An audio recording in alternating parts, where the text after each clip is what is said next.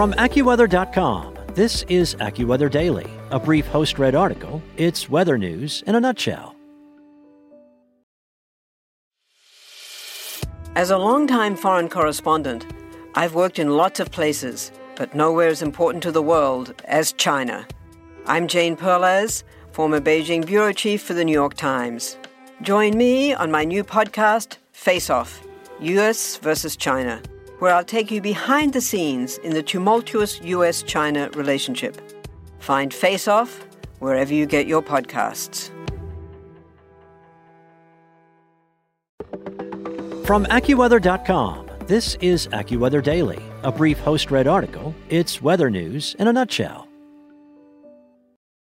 It's Monday, March 7th.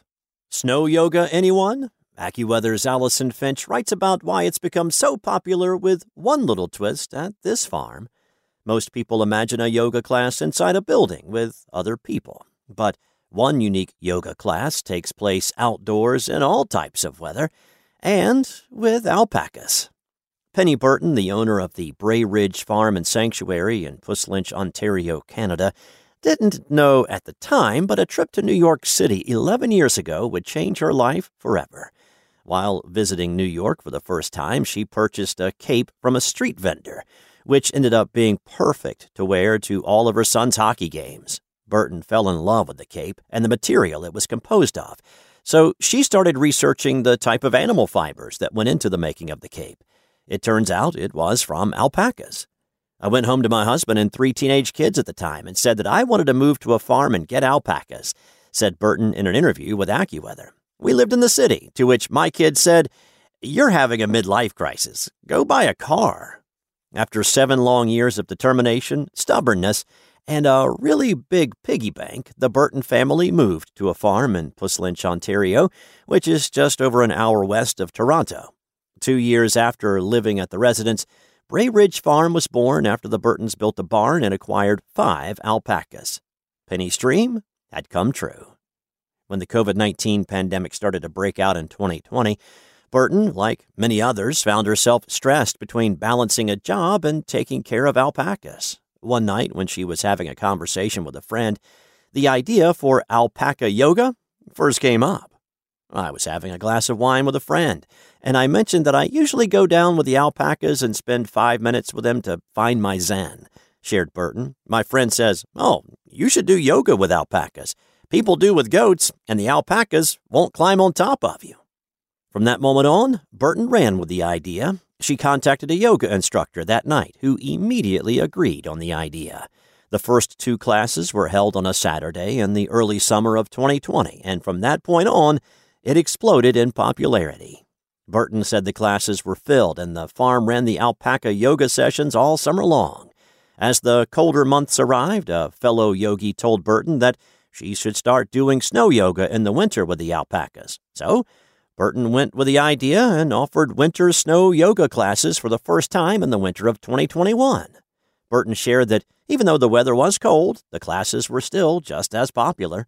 Burton mentioned that not a single winter yoga class had been canceled from the winter weather yet. If the temperature were to drop below 3 degrees Fahrenheit, she would cancel the class since frostbite can occur at those temperatures.